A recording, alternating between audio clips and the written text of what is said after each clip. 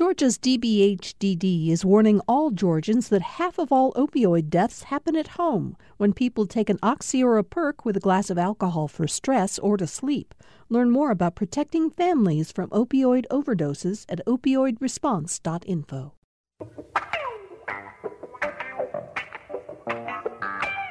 Thank all of you out there for being with us for another Political Rewind. I'm Bill Nygett. It's good to be back on the air for this special edition on this Thursday. Of course, we were off yesterday so that GPB Radio could bring you the impeachment hearing, the first of the public hearings on impeachment, which we'll talk about with our panel a little bit later in the show. So let's get right to the news of the day. Tamar Hallerman joins us from Washington. She, of course, is the AJC Washington correspondent. But Tamar, you're down to your final days in D.C. before coming back, being reassigned to Atlanta, right?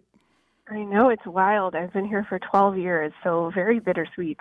I'll bet it is. But at least you've picked a quiet time to leave Washington. Nothing happens here.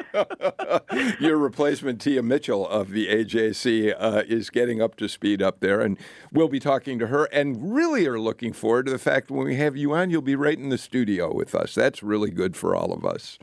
Exactly. Won't be a disembodied voice anymore. That's right. Here in the studio with me today, Buddy Darden, former Democratic congressman from the 7th District. He represented Cobb County, basically the Chattahoochee River, all the way up to the Tennessee line. How are you, buddy? I'm great, and I love this new studio, Bill. This is outstanding, and it's a pleasure to be here. Thank you. If you're watching on Facebook Live, you've seen the studio before. If you haven't seen it, then go to the GPB news page on Facebook, and you can see what we're all dealing with right here. Edward Lindsey is back with us, former Republican member of the Georgia House, represented Atlanta for like a decade, right? That's right. That's right. How are you, Mr. Lindsey? I'm doing well, and I will echo what Buddy said. This is a really nice new set of digs y'all have here.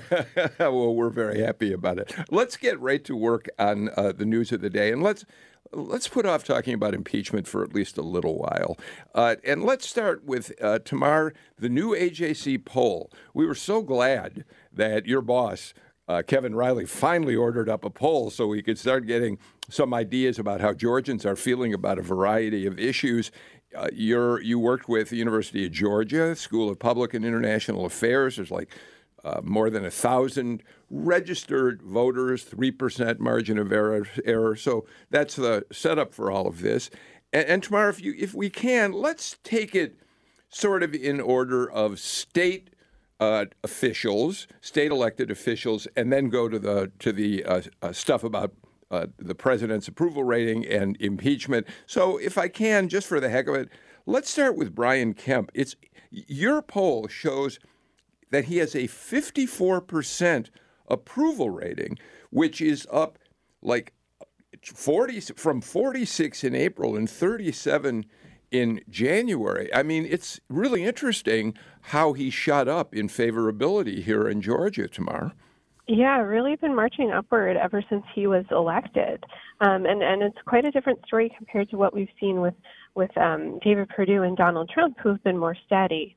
But definitely good signs for Brian Kemp as we've been going through the year. Well, Edward, what's interesting about this, in a way, is when he supported and then signed HB 486, the bill that virtually outlaws abortion in Georgia, there were a great many people who thought that it would really hurt him in terms of his approval among voters across the state. And yet, I don't know that anybody was thinking specifically about that issue, but it certainly hasn't hurt him. Well, the fact of the matter is when you're governor, you're dealing with a broad range of issues. And while, a voter may disagree with you on this issue or that issue, when it comes to those, what I like to call sort of breakfast room table issues, he's been very strong on. And he's also enjoying a time in which, as shown by the poll in the AJC, voters have a very positive view of Georgia in general. I think, 60% tomorrow? And also have a very favorable view of the Georgia economy. And so when you have those things going for you and you're the governor and you're basically a low-key kind of a guy, and Brian Kemp is a technocrat, low-key kind of a guy, you're going to enjoy some favorable ratings. All right. So, buddy, Edward says an interesting thing. A governor is going to be judged on a variety of issues. Fair enough. But we know that Governor Kemp is, if we look at a lot of the other findings in this poll, there are many issues on which Georgians seem to have a somewhat progressive views. And Governor Kemp is far from a progressive governor, and yet continues to grow in favorability. Well, people expect the Georgia governor to mind the store and to keep the state running, to keep the state out of debt, to protect us on our roads and highways, and to keep our infrastructure going. The governor of Georgia has an immense responsibility on a lot of things, as he pointed out. However, he's going to run into some problems pretty soon if he doesn't find a way to get around some of these more divisive issues. Like what? Like the abortion issue, for example. And I'm afraid, notwithstanding the fact that he's doing the best he can, I don't think his health care plan is going to fly, because we've already foregone in this state more than $15 billion since ACA was enacted. And so I think he's in a learning mode, and I think he's making a really good effort. But at the same time, he is at least smart enough not to get out there and say outrageous things and pretend that he knows things he doesn't know. And so I would give him a pretty good mark at this point for making a good effort and trying to bring people together in the state. He's done a pretty good job with that as well with some of his appointments. Well, one thing to keep in mind, let's just sort of talk about the health care issue, for instance, is that the poll by the AJC shows the danger of Democrats going too far on the health care issue by a pretty wide margin. For instance, Georgians do not support Medicare for all that's being supported by a lot of the national Democrats and all. And so he's taken what I would call sort of a down the middle of the road position on the health care issue when it comes to expanding Medicaid, tying it to certain work requirements. And I think overall that's going to be something that most Georgians will approve. So Tamar, let's go to that piece of the poll. In being asked about Medicare for all, only 40% of the respondents support the idea. 53% oppose it. Interestingly enough, independent voters are basically split on the issue. But here's the thing, with the Democrats heading to town for their presidential debate next week, nearly 1/3 of Democrats say it's a bad idea. What Edward says about that is interesting, isn't it? And Bill, I'm one of them. I'm one of that 1/3 that thinks it's a terrible idea. Tamar? And one of the things about Medicare for All is that there's no real definition. There's not a single definition for it. And the poll does not go into that. It does not say, here's what Medicare for All means. And you talk to different candidates and they say different things. And I think that gray area is really what a lot of these candidates are going to be having, the kind of the ground they're going to be playing on next week. If you're Elizabeth Warren or Bernie Sanders, you're going to explain why, it's so important. We're not talking about a total takeover of our health care plan, or maybe you are. And that's also up for candidates who want to just expand Obamacare to also explain that as well. One interesting thing, in previous polls, we did, the AJC and UGA did poll Georgians based on their support of expanding Medicaid, which is something Brian Kemp has not wanted to do. And voters have shown, I believe it was 70% in our last poll. 70%, you're exactly right. They supported it. Overwhelmingly. Exactly. And so a lot of it, you have to pay attention to the language that these pollsters are using. What exactly are they asking these poll people, these respondents? And they really did not provide any details. So that's something to keep in mind. All right, but remember this when it comes to the Medicaid for All. It's been topic A in each and every one of the Democratic debates. And quite frankly, it's been tarred and feathered by a lot of the Democratic candidates against those in the field who are supporting it. So it's not as if the issue hasn't been discussed widely during this political season. Well, that's right, and I think it's going to be interesting. I would guess that given that this is, the fifth debate coming up next week, given that there's 4 women who are moderating this debate, I'd be surprised if health care was this, once again, was the top question they posed. If for no other reason, Tamar, then I would think that MSNBC and the Washington Post would like to, throw some things up in the air and get another lead for their stories. Yeah. Exactly, and one thing I'm curious to see if they talk about is maternal mortality. Yeah. Georgia's been pretty low in its ranking, or I guess pretty high. A lot of maternal mortality here, especially among communities of color. I'll be interested to see if folks talk about that. All right, let me go with another figure here that I found fascinating. So, Tamar, 50% of the people in this survey approve of David Perdue's job performance. Fine. He's always, in the past, he's always polled better than either President Trump or Governor Kemp on approval ratings. Now he's still at 50%. But what's odd about it is 35%, only 35%, say that they'll support him in next year's election. 41% say their choice depends on who the Democratic nominee is. So what do you see first, Tamar, and then I'll get Edward and Buddy in here. What's the disconnect there? I think a lot of folks are just waiting to see who the Democrats are going to nominate. Right now we have 4 Democrats who are kind of duking it out for the nomination, and that'll say a lot, right? You got very different flavors of candidates. You have very progressive folks like Ted Terry, and you have people who are kind of going more toward the center. I think you talk to David Perdue's post, though, and they see a lot of optimism in that 41% of voters who are still kind of to be determined in their vote. They see it as a jump ball. You can grab a lot of those voters, and if 50% of folks already approve of your job performance, they see it as a position of strength. Buddy?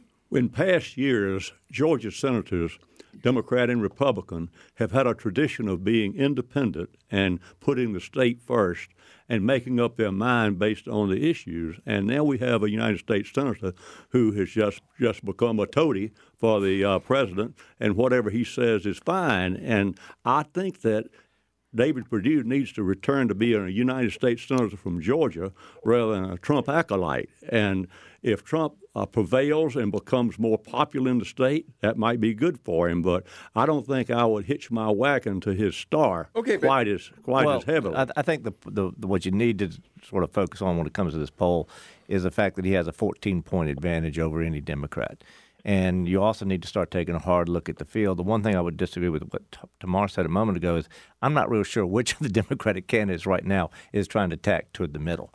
Right now, all of the ones who are announced candidates. You wouldn't say that Pete Buttigieg is... No, the Senate, Republican... Oh, the Senate. The Democratic Senate candidates here in Georgia. Of course. I really haven't seen much evidence of any of those 4 major candidates running for the U.S. Senate, hoping to run against Perdue, are tacking toward the middle. I think all of them are tacking as far to the left as they can at the present moment. Okay, that's a concern to me, too, as well as a Democrat. Yeah.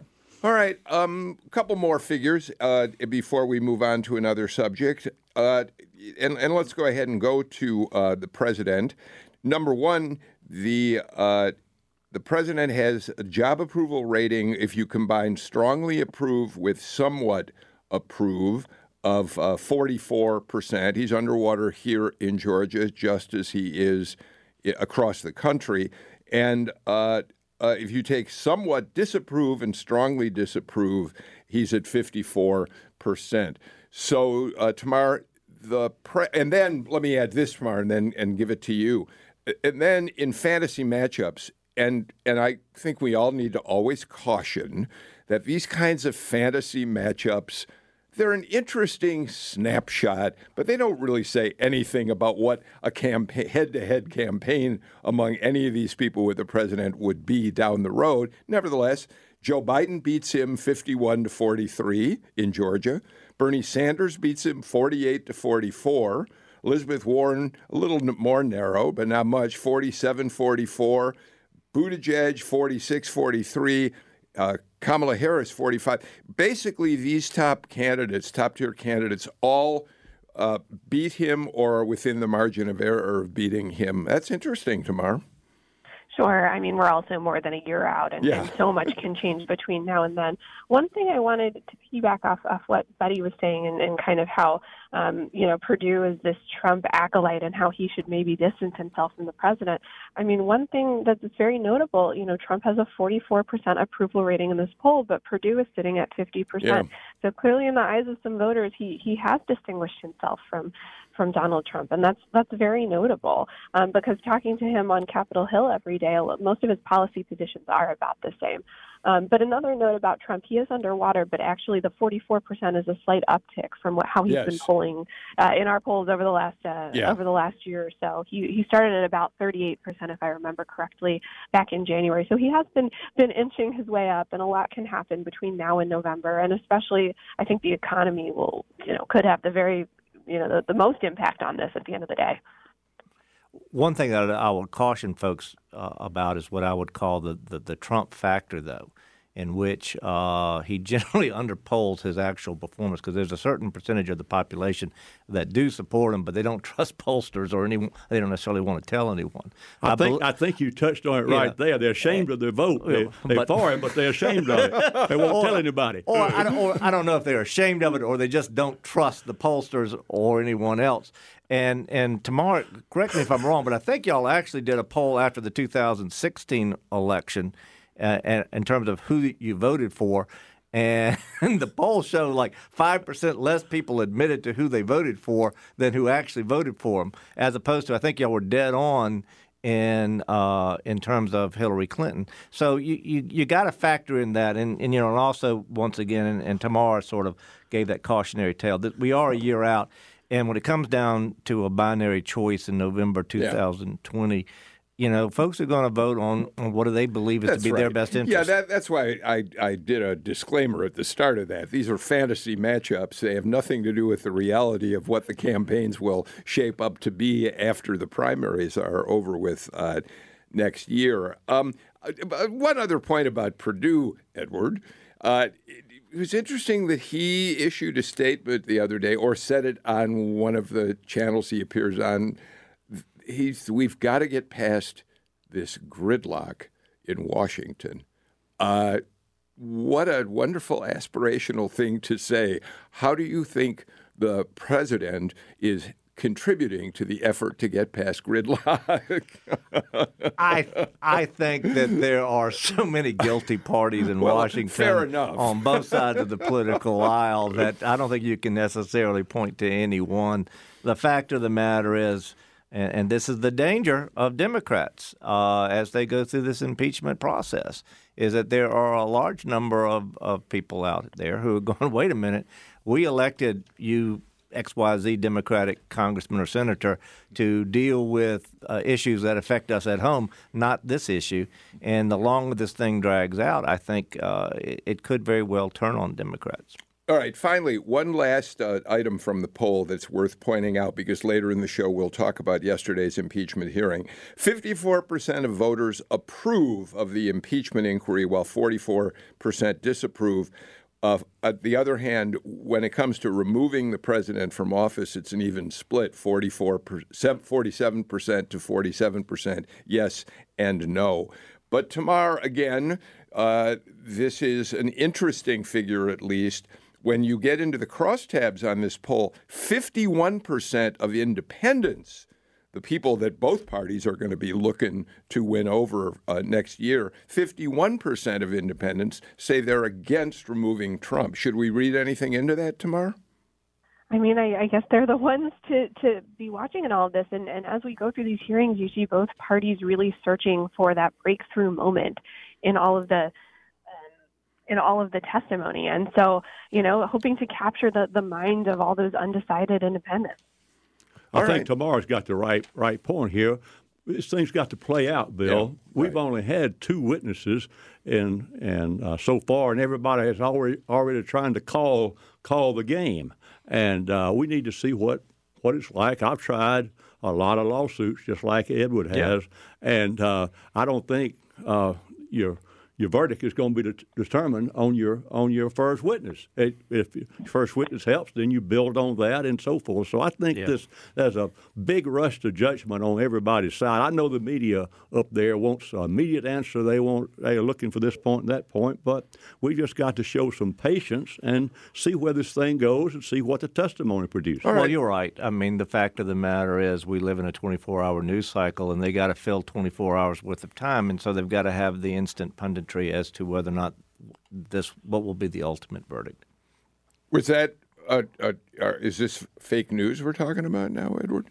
No, not this station, not this show. We are offering sage advice on this one. But like I said a moment ago, not only the Democrats, but Republicans. This is a landmine that they're both navigating its way through. Yeah. If the Democrats show themselves to be overly partisan, they are in danger of alienating the public. If the Republicans appear to be overly, I think your term was toady a moment ago, they appeared to be less than what the voters want. I got to get to a break, but I also, as I do that, want to point out that Sam, Tom, and I were talking before the show about how we were going to put our show, what order we wanted to take items in, and both Sam and Tom cautioned me that the minute I mentioned the word impeachment, we could end up going down the rabbit hole that we always go down. Thank you, Mr. Lindsay, for proving that they were right. I'm guilty also. We will talk about impeachment, but we got a couple items we're going to get to before that. But right now, let's get our first break out of the way, and we'll be back in a minute. Not happy with the dealer trade-in quote for your old car? You could always donate it to this station. It's worth a lot to us, and pickup is free. Give us a call to learn more. Call 877-GPB-1-CAR or go to gpb.org/cars. That's 877-GPB-1-CAR or gpb.org/cars. And thanks. Support for GPB comes from our monthly sustainers. And the Atlanta Journal-Constitution is part of a statewide investigation into assisted living facilities. The AJC makes the crime and inspection reports they uncovered available in a searchable database accessed at ajc.com/unprotected. And Augusta University, in coordination with the Harry Jacobs Chamber Music Society, presenting the Warp Trio, a cross-genre chamber music experience, on November 15th at 7:30 p.m. Tickets available at augustauniversitytickets.com. Tamar Hallerman is joining us from Washington. Buddy Darden and Edward Lindsay are here in the GPB radio studio in Midtown Atlanta. Buddy, there was an interesting report that this was released by Debbie Stabenow, the representative from Michigan, from the Midwest, a Farm Belt senator, member of the House. Stabenow? No, she's a member of the Senate. Senator. I'm sorry. I'm sorry. Of course she is. But she was a member of the House. Yeah. Thank you. So she got a hold of some figures that we'll see more on this down the road.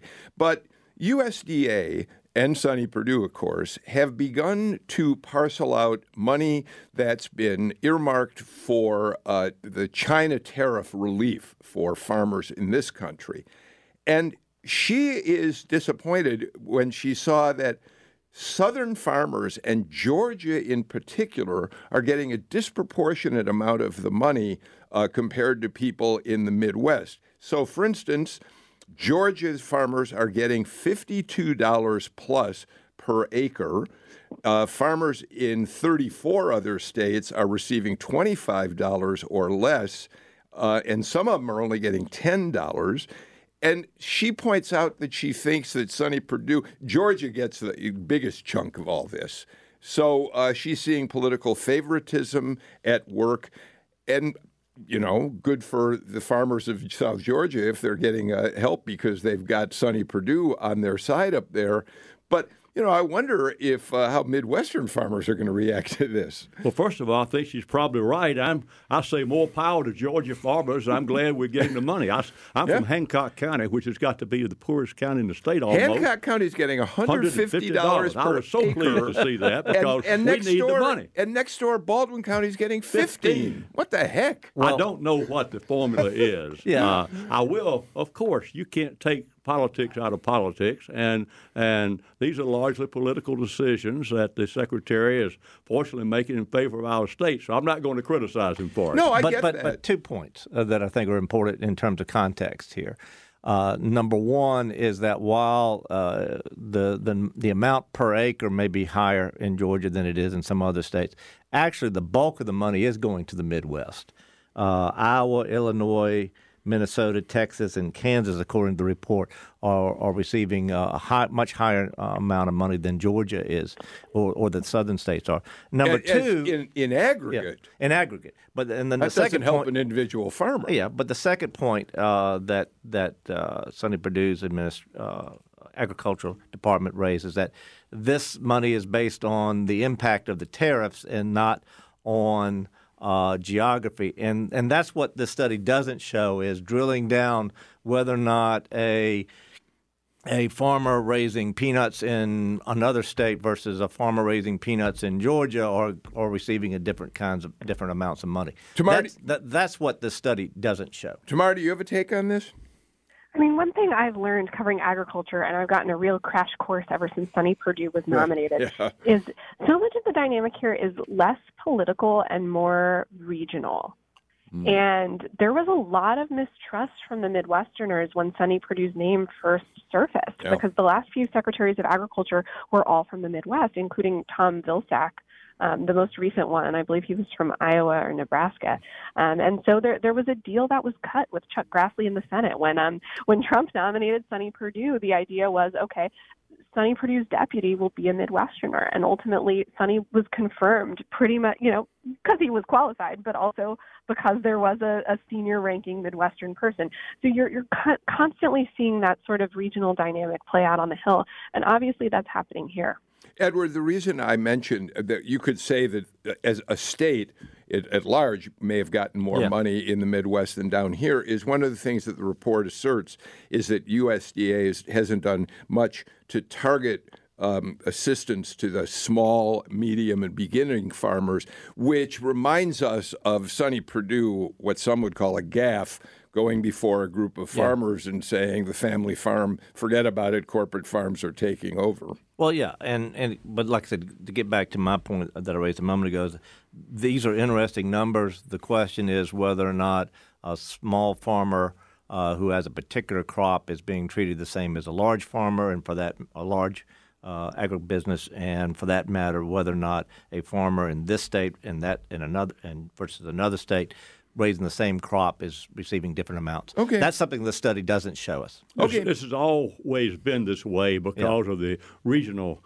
different set of crops and so forth and so on. It's further complicated by the fact that now the president of the American Farm Bureau Federation, as you know, is from Georgia, Greene County as well. Yeah. So a lot of pressure on the Department of Agriculture now, and there's always going to be this tension between the Midwest and the South. And the question is which farmers are being most impacted by these tariffs that have been levied in regards to our trade with China. All right. Well, good news for our farmers down in those of you who are listening in rural Georgia. Congratulations. And more good news. Last Friday, Sonny Perdue's office announced that Georgia, Florida, and Alabama are getting $800 million plus in relief, emergency relief after Hurricane Michael. Georgia is going to receive something like $347 million, almost half of that money. Perdue says, Tamar, the money's going to get to people by Thanksgiving, but a number of other USDA officials said, well, it's going to get to them. It may not be before Thanksgiving. But if it's true, thank goodness this relief is finally on the way. Yeah, more than a year since the hurricane hit, so it's more than time. And this specific money was very much sought by Governor Kemp and Agriculture Commissioner Gary Black.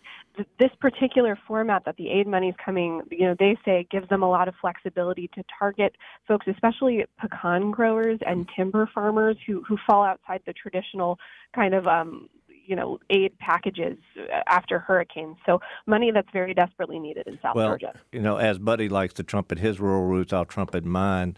As the grandson of a farmer in Wilcox County with still roots down there, they need the money, and the quicker they get it, the better. One other piece of good news for Georgia's ag interests, the Chinese, that we apparently now have a deal. I haven't gotten a chance to read the details, but apparently the tariffs on chicken, the administration has reached a deal that is going to allow farmers here to sell chickens again to China. That just came up in the last couple of hours here, and boy, that's really good news for all those people who are chicken producers up there in the Gainesville area. That's right. Georgia is a huge producer of in the poultry area, and the quicker we can get those disputes with China resolved, and get our agricultural folks being able to sell the product, the better. All right. Let's move on. One more item before we talk about impeachment. I just want to make sure, Tamara, I know you haven't thrown your hat in the ring, but Edward, Buddy, you both have until 5 o'clock tomorrow afternoon. Governor Kemp has set a deadline for people. Monday. Is it Monday at 5 o'clock? You're probably right. Yeah, you're probably right. Okay, Monday at 5 o'clock. That's it. So he's going to basically have a big pool of candidates by then. Edward, Buddy, either of you going to throw your head in the ring for this? I'm not, but I'd like to throw Gary Black into the mix. I think he'd be an excellent senator, and it's going to be interesting to see if Chief Justice Harold Melton steps up at the very last minute. Well, Buddy and I were discussing this earlier on, but when we heard that Tamara was coming back from Washington and we had a chance to continue to be on your show, Bill, we just decided to pass this down.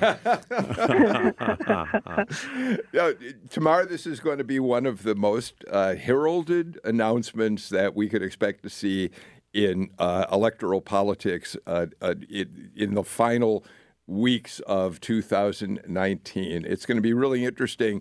First of all, it's going to be interesting to hear whether Brian Kemp tries to step on the Democrats at all next week by announcing his choice before the Democratic debate. Exactly, and I'm hoping for some bachelor-style rose ceremony or some sort of coronation. But we'll see, and we're also expecting a lot of big names to apply in the next couple of days. A lot of folks were kind of waiting for this final signal from Kemp. Maybe people who are currently in nonpartisan roles in corporate America or in the courts, or maybe they represent, they're an elected official for another office who are kind of waiting. And now that they know that Kemp is about to close, I'm expecting to see a lot more big names. And we saw just today news that Robin Crittenden, the first African-American woman, tapped for a statewide post after Brian Kemp resigned Secretary of State. She served for a couple weeks there late last year. She put her name forward.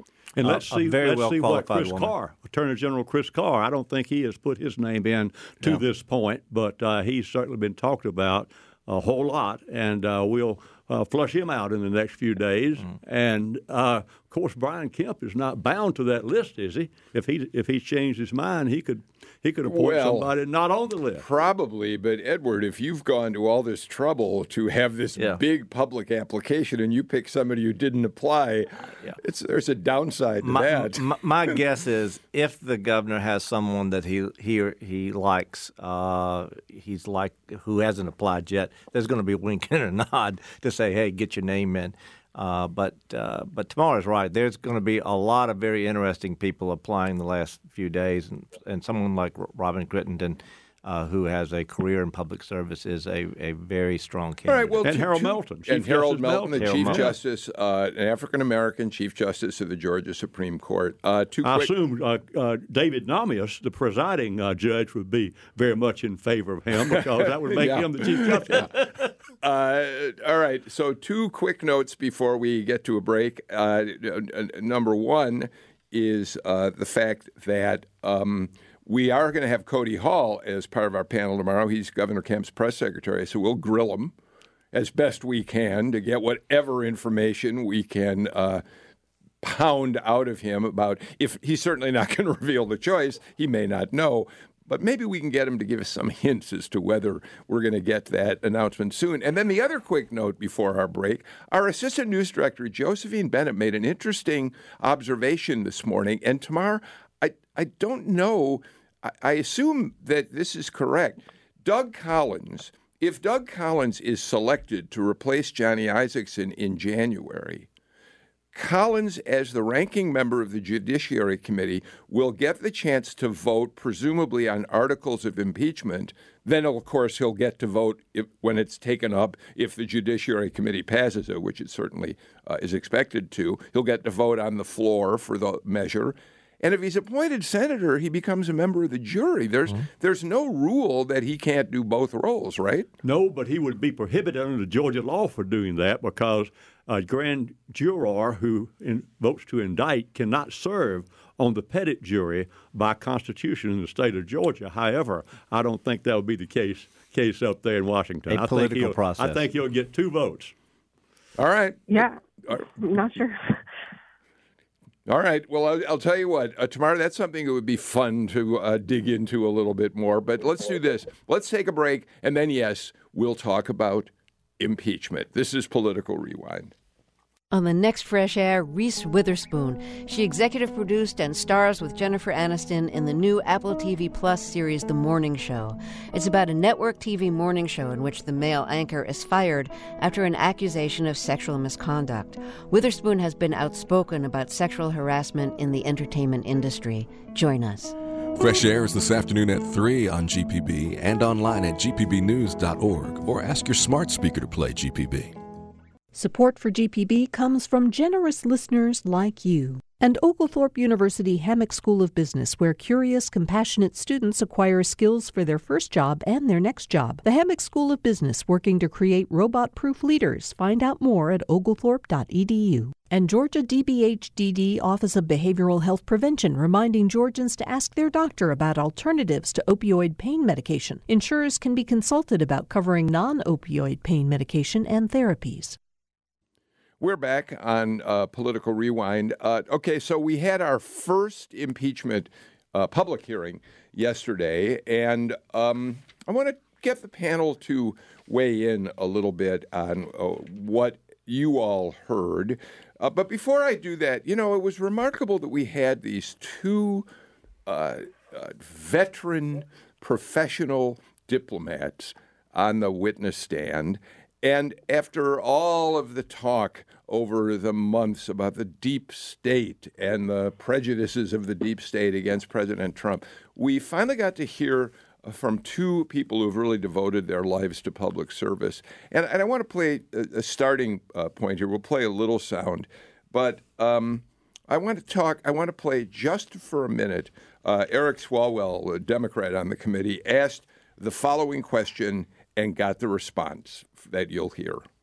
Mr. Kent, are you a never-Trumper? I am a career non-professional who serves whatever president is duly elected and carries out the foreign policies of that president in the United States, and I've done that for 27 years for 3 Republican presidents and 2 Democrat presidents. Ambassador Taylor, are you a never-Trumper? No, sir. So, Tamar, Taylor and Kent asked that question. Trump has been calling them never-Trumpers for quite a while now. Tell us, first of all, in general, what was it? Were you in the halls yesterday? What was the mood like up there? Everyone was tuning in all day, but this was also a 6-hour-long hearing, and it didn't feel, at least from my perspective, it didn't feel like it had the same kind of spellbinding. It wasn't the same spellbinding moment that it was when Brett Kavanaugh and Christine Blasey Ford were testifying. That's my take anyway. Folks were tuning in, and you watched it. You could see it on everyone's TV screens as you walk by people's offices and desks. But it didn't feel like it was the same, because I think a lot of it has been playing out for so long. Behind closed doors, we got a lot of those tidbits. It didn't feel like it had quite the same impact. Buddy? I watched most of it, and I did too. It was exhausting. Doing other things. And I was very impressed with the witnesses. I thought that they came across to me as unbiased. I think we reward them for their public service. And I think the characterization that Ranking Member Nunes made was unfortunate, and I don't think it helps him to do that at all. But again, as I was saying a while ago, this is going to last for 2 or 3 weeks. Let's see what people say. Let's see what the evidence shows, and then we'll see where the vote goes. I was in Congress when we had several impeachments. Of course, none of us ever bothered to go to the committee or paying attention to it till it got to the floor. Not so here. Wait, so you were the Lindsey Graham of earlier impeachment efforts. By that I mean Lindsey Graham said, no, I'm not going to be paying attention. I'm not going to read the transcript. No, I read the committee reports in each instance, and I voted to impeach. I think either 3 or 4 federal judges, one of whom ended up in the Congress before. Who was that? This was Alcee Hastings. Impeached and convicted. Yeah, that's right. He was convicted by the Senate. Yes, exactly. Then elected to the Congress. And came up. Florida? Is that from Florida? And I went by to see him and said, hello, we're glad to have you here. Apparently a bribe was not considered a necessarily bad thing for someone going to Congress. I think both of these gentlemen came across yesterday as committed public servants. I think that we should respect their years of service to our country. What I was most impressed with both of these folks is that they came across, for want of a better term, as Joe Fridays, just the facts. Yeah. They did a very good job laying out what they knew, and they were very explicit about what they didn't know. And so when folks tried to push them to take opinions or to say something that was outside of the scope of their actual knowledge, they were very quick to stay within their lane. And I think that's very much to the credit of both of them. And quite frankly, allowed both sides to walk away with certain talking points regarding what they knew and the concerns that they raised about the policy shifts that they perceived as happening. They made points for the Democrats, and in terms of who they never actually talked to when it comes to President Trump, for instance, they gave talking points to the Republicans. And to both of their credits as career diplomats, that's kind of what I want someone like that to do. Just give us the facts and then let the Congress and the American people decide what's going on. And then let other witnesses fill in the gaps if there are gaps to fill in or if they have the information. But again, you build a case not on what the first 2 witnesses say. It's the cumulative amount of the evidence as it comes forward. And if it's there, then the vote, and then the American people will really have a chance to make up their mind as well. But everybody seems to want to rush to judgment one way or another, and I think we just ought to let the process undo and see where it goes. Well, Tamara, I want to go back to your comments at the beginning of this segment that you didn't feel the sense of excitement, focus, intense kind of concentration on this the way you did with Brett Kavanaugh and Christine Blasey Ford, Christine Blasey Ford. Do you suspect then? How do you think that translates to whether people? I haven't seen ratings yet. I don't know if anybody here has, but what do we think about whether the public out there across the country was tuned into this tomorrow? I know in some ways it's speculation, but what do you guess about that? I'm not sure, but based on a lot of the officials who were in the room and folks we were talking to after, it didn't seem like it changed anybody's mind.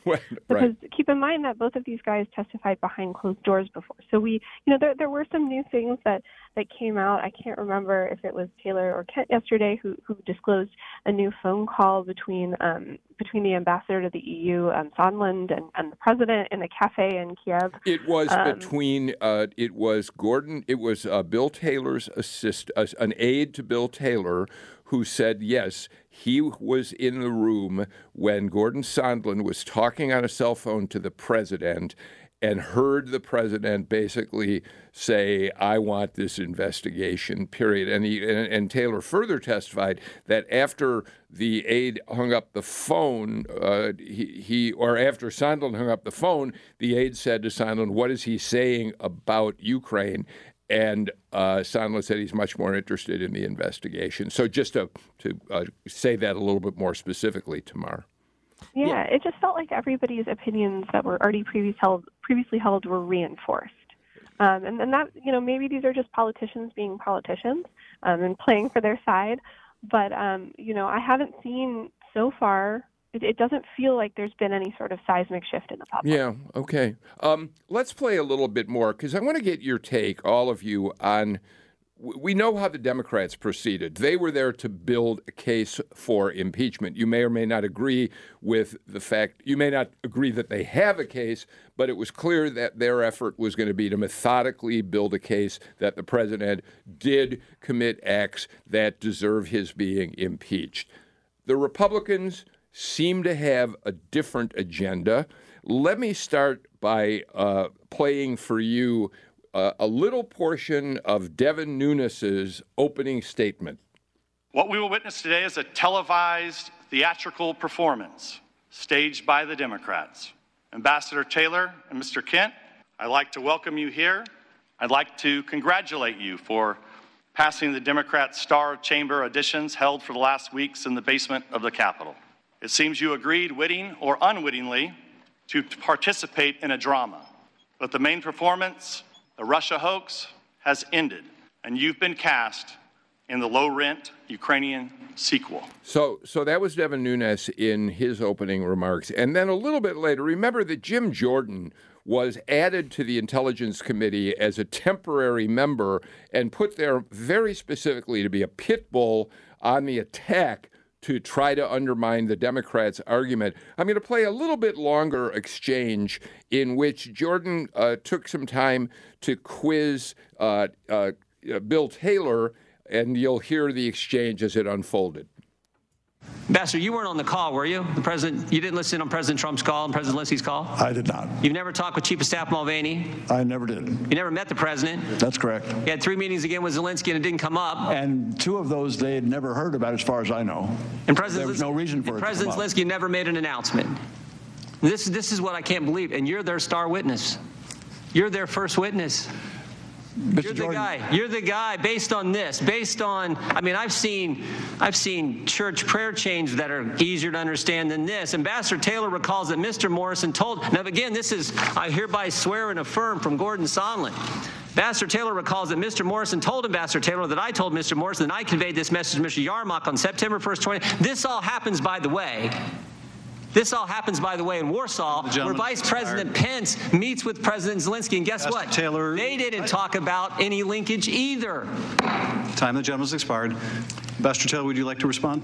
Let me just say that I don't consider myself a star witness for anything. They do. You don't. No, I don't. I'm responding to your questions. Please don't interrupt the witness. As I think I was clear about, I'm not here to take one side or the other or to advocate any particular outcome. So let me just restate that.